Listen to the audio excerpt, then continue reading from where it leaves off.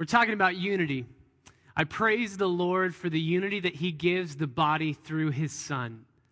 That is something that is so amazing. Anytime that we are not at each other's throats, that's a gift of God. We've been looking in Philippians chapter 2 about unity. We've been looking at the mindset that we have to be unified. We've been looking specifically at the foundation that we have in unity. We looked at that in verse 1, Philippians chapter 2, verse 1 last week. We've also been looking at how to begin building the walls on that foundation, what unity looks like in its very essence in verse 2. This morning we come to verses 3 and 4, and I want to read verses 1 through 4 to give us the context and to remind us of what we studied last week as we think about unity together. Philippians chapter 2, verse 1. Therefore, if there is any encouragement in Christ, and that word if should literally be translated what? Since we have encouragement in Christ, since we have consolation of love, since we have fellowship of the Spirit, and since we have affection and compassion through Jesus Christ because of the Father's love and through the Spirit. Since all of those things are ours, verse 2, make my joy complete, fill my cup to overflowing by being of the same mind, thinking the same thing, maintaining the same love, united in spirit, intent on one purpose. The foundation for our unity is in verse 1. We have encouragement in Christ. We have consolation. We have been had the God of the universe's arm, as it were, around our shoulder in the midst of our greatest need when we didn't even know it was a need and when we didn't even care that it was a need. That God loved us while we were enemies, hostile to God. Romans 5 says we were his enemies, we were sinners, and yet at the right time God died for us.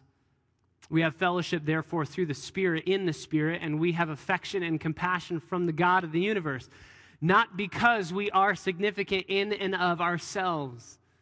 God does not look at us and say, wow, I really have to have Brian Nix on my team. He is just so amazing. He is amazing. But before he becomes a beautiful masterpiece of God's grace, he is hostile to God, an enemy of God, a God hater at heart. And God says, I'm going to make you my friend. I'm going to make you my friend, though you were my enemy. What an amazing concept that God's love creates in us, a love for himself. We are insignificant, but as one pastor says, it is significant insignificance that the God of the universe would look upon us with favor and love. Therefore, since that is our foundation, this is how we have to live out our unity. Verse 2, we have to be of the same mind. And I just want to qualify that or clarify just a little bit from last week since we weren't able to spend too much time on it. This does not mean, though the words say, think the same things, think the same way. This does not mean that we have the exact same opinions about everything. We all become a robot and we all agree on everything. I know we don't all agree on everything. I know that there are certain people that thoroughly enjoy Christmas carols, and there are certain people in this room, I won't name names, but Paul Hudson does not like Christmas carols. Does that mean that we have to get on the same page, think the same way, and because we're not thinking the same way, we are not living out in obedience what this verse is demanding? No. Certain people want certain teams to win today. Certain people want other teams to win today. Now, on that one, there are people that have the right opinion and people have the wrong opinion, but this does not mean that there are opinions that we all must have together in a physical, temporal sense. You can love whatever it is you want to love. You can enjoy whatever it is you want to enjoy as long as it conforms to the Word of God. What this does mean is that when it comes to our opinions and the differences that we may have, we always subject our opinions under the common goal, the common thinking, which is this: you are better than me. Your opinion is worthy of being heard. And ultimately, when thinking about the gospel, there is no way that I have any right to declare myself better than you in any way, shape, or form. Thinking the same way is not having the same opinions about everything. It is having the same opinion about one thing, and that is who we are before God and who we are before each other. We are sinners saved by grace. We are not better than each other. We are not more worthy than each other. And in fact, that's why Paul is going to go to verse 3 to encourage us how to live out this mindset of being of the same mind, thinking the same thing, living in harmony with each other. We must maintain the same love, he says in verse 2. We must be united in spirit, intent on one purpose. That is glorifying the Lord, becoming more like Christ, and sharing the gospel with others. That is our purpose. That's what we think about. That's what brings our thinking to a unified, being of the same mind way of thinking. And therefore, verse 3, Paul dives into the enemies of unity. He dives into the enemies. He's going to give us two enemies that we see very clearly in verse 3. And then he's going to give us two remedies. We have two enemies and two ways to combat those enemies. He's going to give us two huge silver bullets to shoot at the enemies of unity. So let's pick it up in verse 3. Paul begins by writing, speaking to us and to the Philippians and speaking on the issue of unity. He now moves to what's going to stand in the way between you and being unified? What are the enemies? I'll give them to you. They're in verse 3. Enemy number 1 is selfishness. And enemy number 2 is empty conceit. Some of your Bibles may translate it vainglory. I actually think that a hybrid of those two translations is the best. Empty glory. Those are literally the Greek words. Empty glory. Selfishness is enemy number 1. Empty glory is enemy number 2. Paul starts by saying, do nothing from selfishness or empty conceit, but with humility of mind, regard one another as more important than yourselves. Do not merely look out for your own personal interests, but also for the interests of others. He begins in verse 3 by saying, do nothing. Literally in the Greek, there is no verb. It's just nothing, no nothing at all from selfishness or empty conceit. We put a verb in there to make it make sense. But Paul doesn't have a verb. He just says nothing at all. And it is a double negative in the Greek, which again doesn't make sense in English for us. It would turn it into a positive. But here, the double negative is just emphasizing you can do nothing at all whatsoever from selfishness or from empty conceit. Nothing at all. Nothing, no nothing at all from selfishness or empty conceit. I love that there is no qualification except when your view really is better, except when you really should be loved. There's no qualification. So there should literally be nothing that we ever do in our entire lives from selfishness or empty conceit. And I love the fact that Paul does not specify what the issue in the church is, what is being struggled through that's causing disunity. He does not say, do nothing from selfishness over your views of how the church should be run. Do nothing from empty conceit over your ideas of what the color of the carpet should be. He doesn't specify what the issue is. Obviously, God has a purpose for every single word, every single letter in his word. So I don't think that this is a coincidence that this purpose or the issue that's going on is not specified. It's open-ended. There's no qualification for any time when we should not live this out. And you can apply this to any setting whatsoever in your life. Nothing, no nothing from selfishness. First enemy, enemy number 1 of unity is selfishness, is enemy number 1 of unity. We first saw this word in Philippians chapter 1, verse 17. It's translated selfish ambition. Verse 17, the former proclaimed Christ out of selfish ambition rather than from pure motives. It's a word that originally meant a day laborer, one who works to earn money, one who works for a wage. But then it grew and it evolved, as words tend to do in language. It evolved to mean someone who only works for a wage or a price. Somebody who only works to get paid.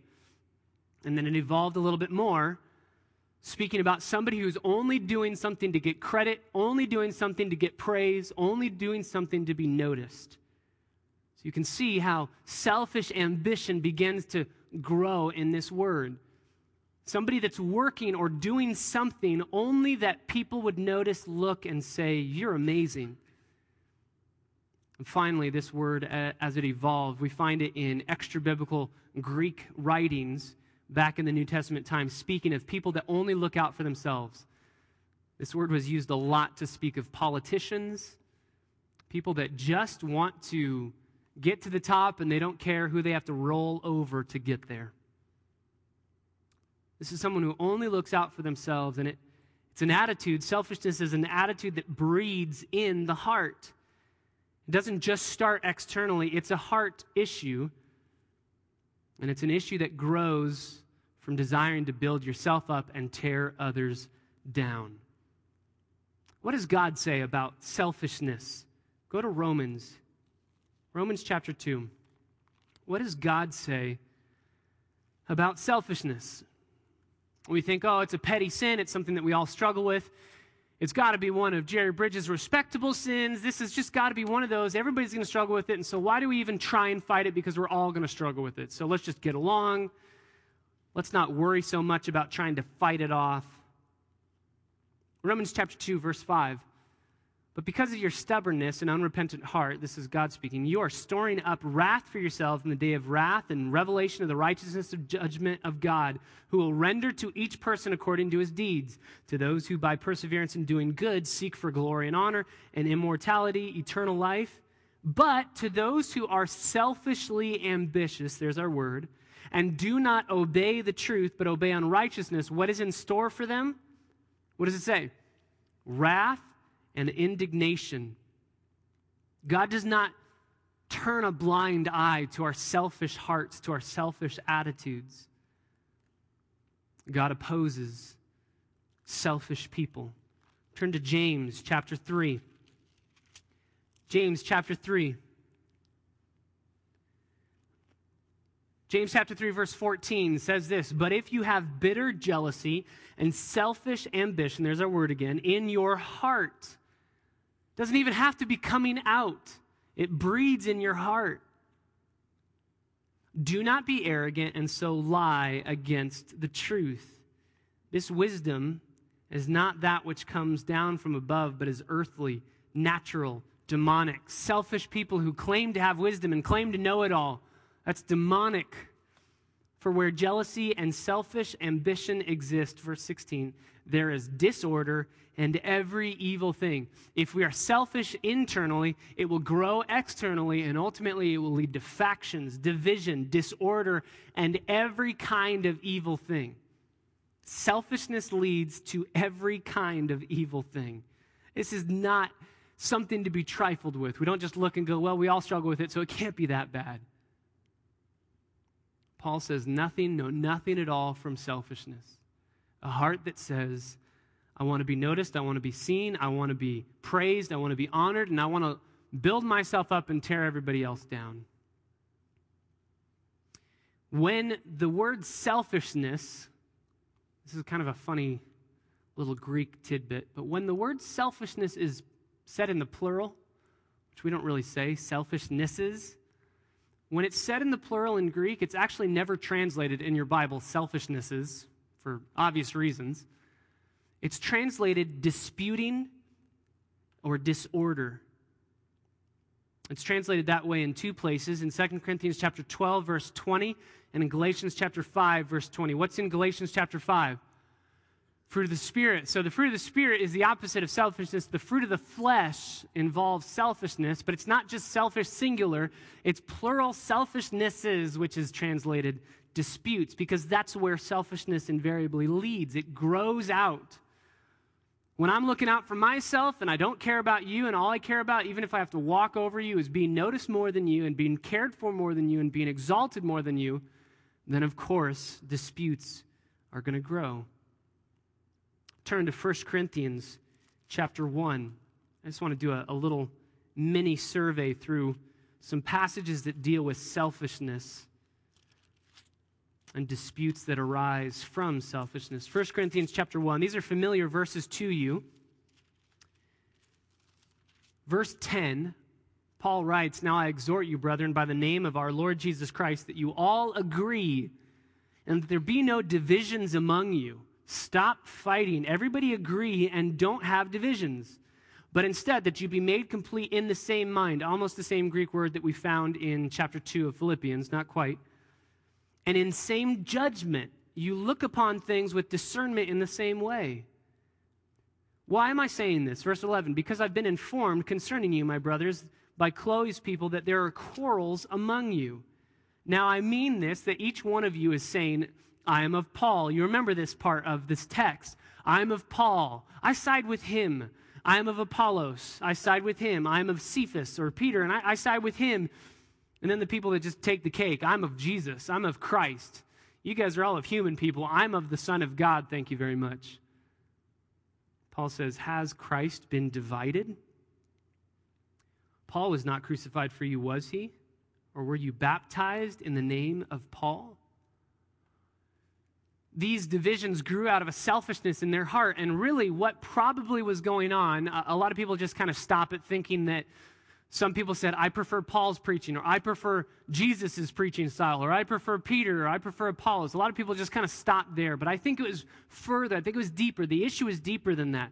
I think the issue was that people were saying the nuances that Paul preaches in his doctrine, sovereign grace, sovereign election, those nuances, I don't hear as much in Apollos, and I kind of prefer Apollos on this area because I think God's probably a little bit more loving than what Paul's saying. So I'm going to go with Apollos' doctrine, not Paul's. This is an issue of divisive doctrines where people are starting to grab on to, I prefer this style of viewing the Bible, or I prefer this style of teaching, or I prefer this style of hearing a different doctrine preached. That's why Paul says, look, I'm not crucified for you, and Christ hasn't been divided. We are all seeing the same thing, maybe from different angles, but the bottom line is you should never do something, hear something, or try to do something in such a way that you will create factions and splits and schisms. That should never be the case, but a selfish heart leads to that end. One pastor says it this way: if you find yourself thinking, it's me and my group or my thinking against so-and-so, then you're flirting with factions and disputes, and you show the root of your own selfish heart. Now, of course, there's a time to say, that doctrine's wrong, this doctrine is right, and we believe what the truth says. But within different groups that hold the Bible high and exalt the truth of God's word and preach it as such, maybe though we might have different doctrinal issues with other cults that we for sure say that's wrong. We might have different opinions on how to communicate things, how to dress, how to speak, what songs to sing, what songs not to sing. And we shouldn't be disputing and causing factions. So Paul says in Philippians chapter 2, do nothing from selfishness. Do nothing from selfishness. Can I just ask our own hearts internally, as a church and then individually? What is it as a church that we already have opinions about that we would be willing to fight somebody on? What is it as a church? Maybe something that you don't like about Christ Bible Church. Maybe some areas that you don't quite see eye to eye on certain things. Are those things biblical things, or are those things selfish heart coming out? Are those things selfishness that will lead to dispute and division, opinions that we shouldn't be holding higher than somebody else's? What are the typical ones that we might struggle with? Typical opinions of song selection, sermon length, what we're preaching through, what we wear, what we don't wear, what we talk about. Will we ever let something so petty in the grand scheme of things divide us? I pray that if we live according to Philippians chapter 2, we will not. But individually, can I plead with you? Go home in a spirit of humility and ask the people that are in your home this question: where does my selfishness tend to come out? Notice what we're implying right off the bat. We already are selfish. Don't ask, am I ever selfish? Give yourself the benefit of the doubt that you always are selfish. And can I ask for humble conversations? You go humbly. If it's a spouse, talk to your spouse. If you have kids, talk to your kids. Ask, is there a way? What's the way that my selfishness shows itself the most? And can I plead with the person who's receiving that question to be humble and gracious in their response? And go back and forth and talk about this. Where does my selfishness come out the most at home? Where does my selfishness come out the most at work? Ask your coworkers. Hey, I'm learning in God's word about selfishness, and I know that I struggle with it on so many different levels, but what are the ways that it shows itself when I'm here working with you? What a beautiful inroad to the gospel you will have as you say, I want to be like Jesus. I want to be like my Lord and Savior who was not selfish. Enemy number one is selfishness.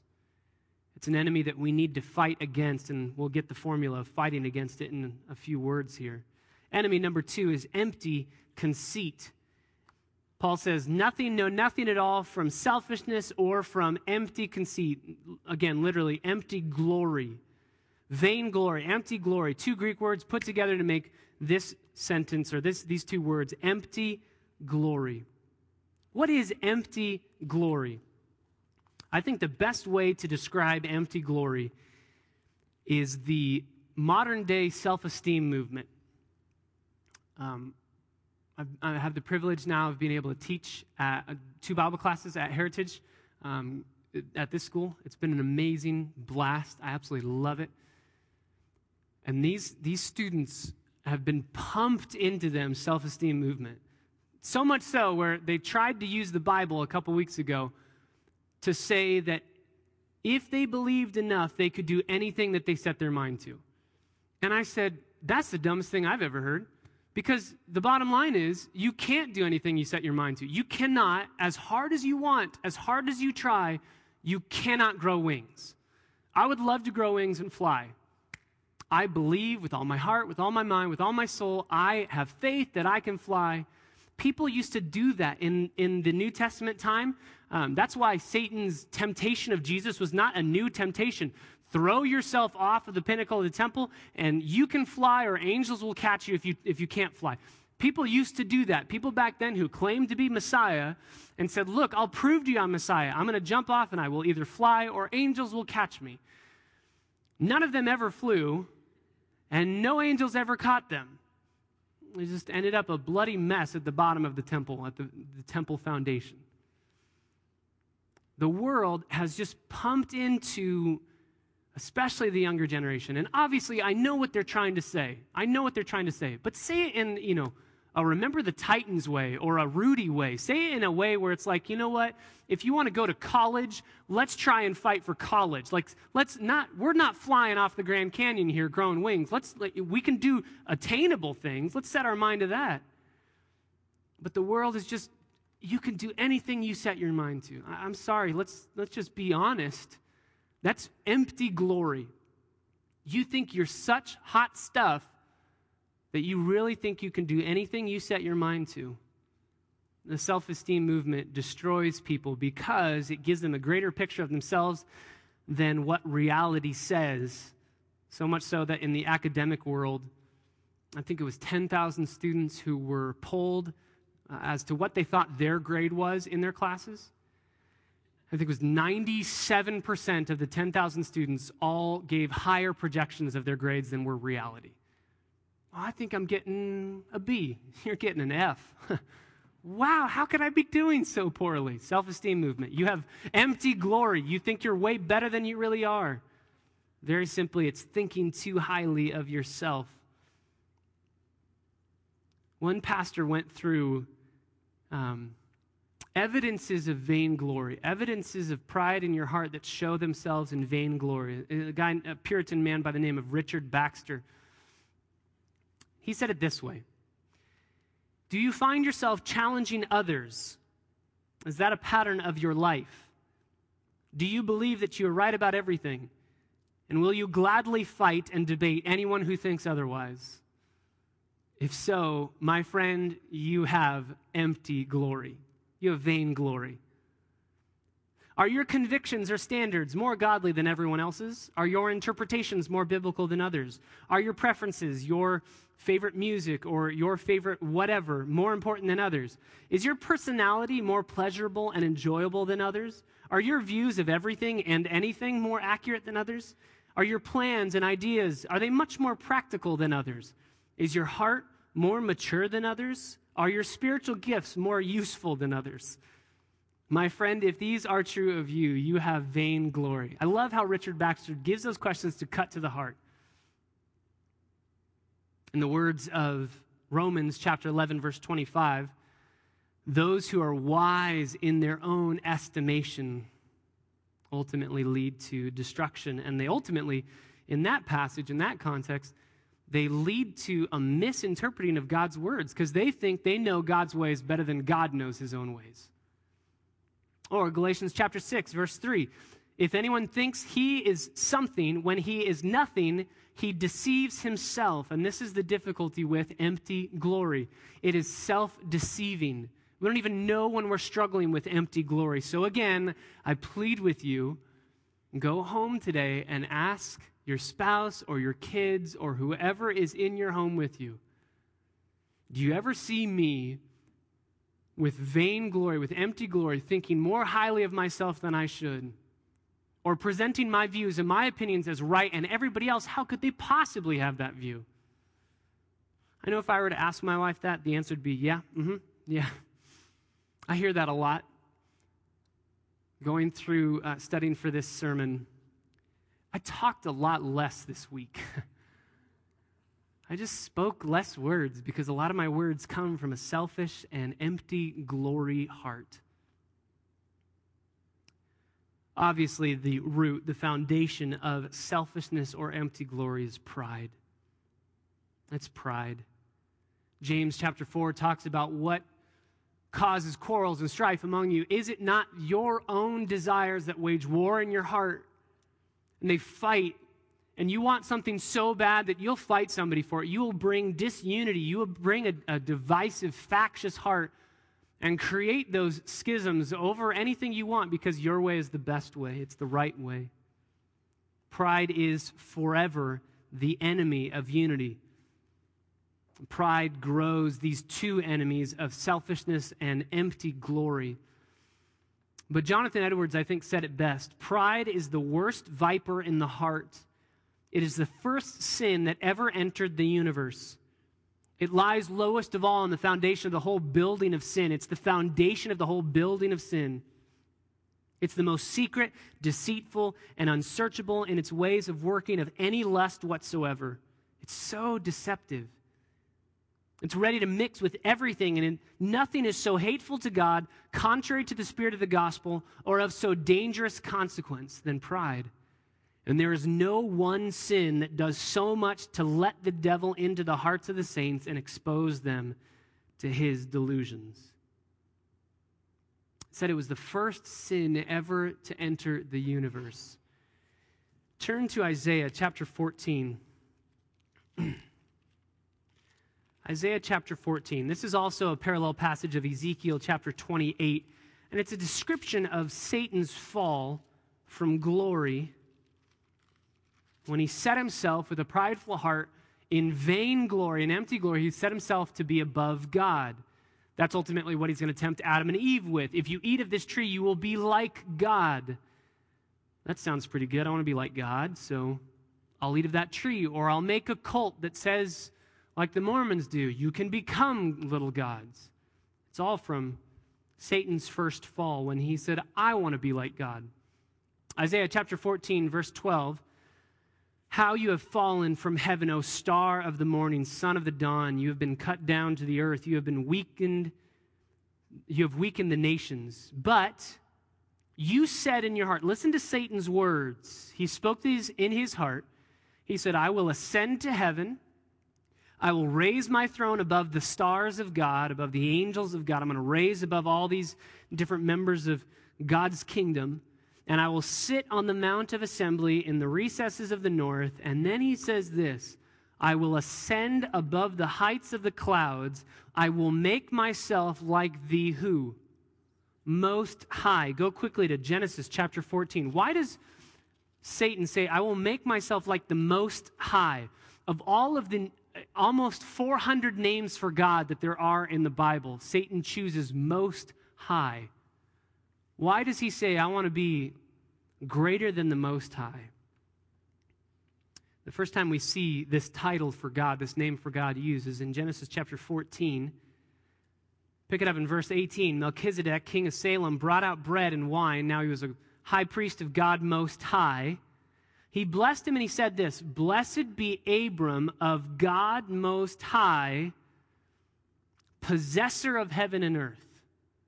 So God Most High, his name, God Most High, underneath you could put possessor of heaven and earth. Satan said, I want to be God Most High because I want to possess everything. I want to be the possessor of heaven and of earth.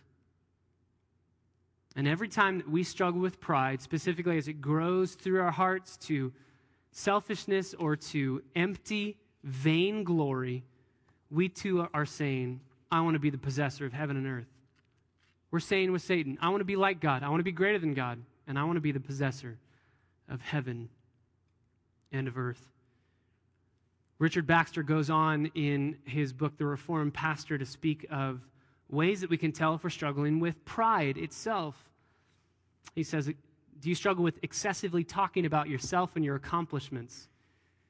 Do you compare your gifts, talents, jobs, educations, and even your ministry against those of others? Do you expect that people will serve you because of the position that you hold? That doesn't have to be a position in ministry or in work. It could be a position in your household. Do you act like the resident authority on every topic? Are you easily offended when things don't go your way? Do you see yourself as superior to others and your views as more practical than others? Do you see your experiences as being more valuable than anyone else's? And here's a very challenging one. Are you critical of the sins of others while you tolerate your own? How do we fight against pride and thereby fight against selfish ambition or vain conceit? Turn to 1 Peter chapter 5. We're going to turn here first, and then we will quickly finish with Philippians chapter 2. 1 Peter chapter 5, Peter gives remedy for a prideful heart. Verse 5, you younger men, likewise, subject yourselves to the elders. You do it. Subject yourself. And all of you, younger men, younger women, older women, all of you, clothe yourselves with humility toward one another, because God is opposed to the proud, but gives grace to the humble.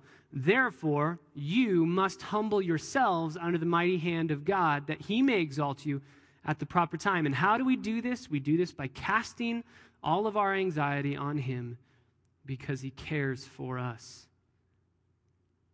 Peter says we must humble ourselves if we are to have unity, if we're to be like Christ. Turn back over to Philippians chapter 2. We'll end here. Paul speaks about the two enemies of unity by giving us selfishness and empty glory. But then right after empty conceit, right after empty glory in chapter 2, verse 3, he says, but instead of this, do this. So instead of living with the enemies of unity, being selfish in your heart and having empty glory, instead of that, fight those enemies with these two enormous silver bullets. Number one, regard one another as more important than yourselves with humility of mind. The first weapon against the enemy of unity is regarding one another as more important than yourselves. And you do this with humility of mind, literally with lowliness of mind. Instead of vainglory, thinking more highly of yourself than you should, have lowliness of heart and of mind. Don't think so highly of yourself. And how will it play itself out? This passage always frustrated me as a kid growing up. Regard one another as more important than yourselves. One translation I memorized it in was as better than yourself. And I always struggle with this because logically it didn't make sense. My sister can read so much faster than I will ever be able to read. She can just put a book in front of a fan, read it, and know everything that's in it. How can she appropriately esteem me better at reading than herself? That's logically not true. I'm a better basketball player than my sister, primarily because she doesn't play basketball, so that helps. How can I logically, with a genuineness in my heart, esteem her a better basketball player than myself? This always frustrated me. It didn't make sense until I started studying it a little bit deeper. One pastor says it this way, and I love this. I think it's so helpful. The point of this passage regarding one another as more important than myself, the point is not what others are. The point is what you count or regard or consider others to be. And the focus is not on how they read or how they do math or any skill or any trait whatsoever. The focus is, will you count, regard, or consider them as worthy of your help and encouragement? Not are they worthy, but will you count them, regard them, or consider them as worthy? So I was missing the point on two different levels. Number one, it's not about what the person does, because then you would not be graciously, with the love of Jesus Christ, regarding one another as more important than yourself. You would be regarding them based on who they are and what they do. That's not grace. So it's not about what they do. It's about what you count them to be. It's not about a physical doing. It's about what you consider them to be. That word regard in verse 3 is a very technical, specific word that means calculating, assessing everything that it is to be that person and going down the list of who they are and what they've done and everything about them, and then making the verdict. It was used in a judge and jury setting. It's weighing the evidence and then putting the gavel down and coming to a verdict saying they are worthy of me showing love to them, or specifically, they are worthy of being more important than me, exalted above me. Why? Because of who they are or what they've done? No, because of who they are in Christ and what Christ has done for them. If they are a brother or sister in Christ, you are to love them as such. If they are an enemy of the gospel, you are to love them. I heard one pastor say one time, if you're struggling to love your wife, live out the command that says, love one another as I have loved you. And some people come back and say, but you don't know my wife. She's not really my friend. She's kind of my enemy. And he says, well, too bad. Jesus said, love your enemies and pray for those who persecute you. So you have to love every single person. You regard them. You assess them based on the gospel. And in doing so, you exalt them above yourself. You serve them. I think the greatest picture of this is obviously in John 13. The greatest physical picture of this is Jesus washing his disciples' feet. He regarded Judas as more important than himself because he washed Judas's feet. Was it because Judas was worthy of it or deserving of it? No, and none of the disciples were. Do we regard one another as more important than ourselves because they really are better than us in every way, shape, or form? Maybe not. Maybe you're more gifted in certain areas than they are, but the bottom line is they are a graciously loved, cherished son or daughter of the Most High. And you dare not look upon them with disdain, but instead serve them. Jesus commanded that. The new commandment I give to you, that you love one another as I have loved you, as I have loved you, dying for you, and in this practical picture of washing your feet, you need to love one another in that way. So silver bullet number 1 is regarding one another as more important than yourself with humility of mind, with lowliness of mind. Go down, stoop yourself lower than them, and regard them.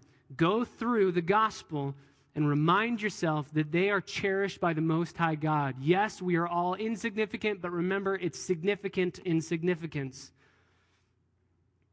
And if the God of the universe cherishes that person next to you that maybe you're struggling to love, calculate how Jesus has loved them. Calculate what Jesus loves about them, what gifts he has given to them, and how he has used them for his glory, not because they're awesome, but because he's awesome.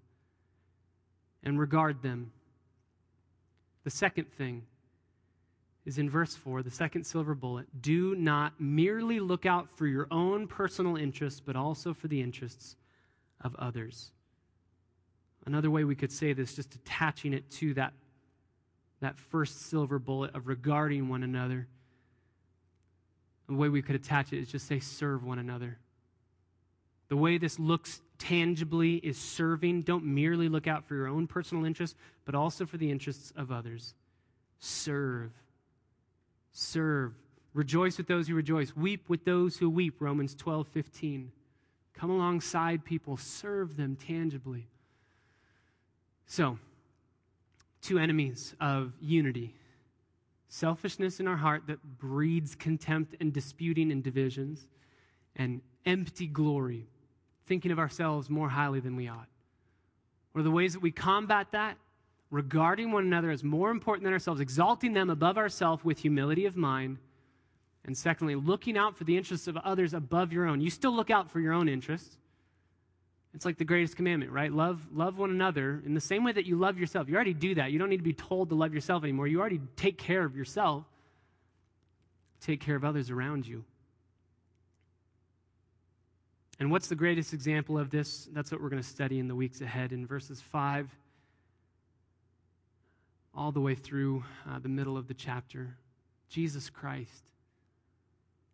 In the words of Isaac Watts, and I just want to end by singing his hymn. When I survey, when I look upon the wondrous cross in all of its horrific nature and all of its beauty, when I look upon the wondrous cross, when I survey, when I stare at it, on which the Prince of Glory died, on which the one who did not need to come for us, he could have just left us and let us die. He's the Prince of Glory. He left so much in heaven to become a man. My richest gains I count but what? Count but loss. Whatever I have that I hold dear, it's nothing compared to what he let go of for me. And I pour contempt on all of my what? On all of my pride. Father, I pray that we would be unified in our very hearts in the essence of what Christ Bible Church is, who we are as a church. Make us unified as we stare at the enemies of unity and we fight against them through Christ-like humility. And as we close by surveying the wondrous cross together, I pray that you would be glorified to remind us of what it costs for Jesus to come, to purchase us, to die for us, to love us.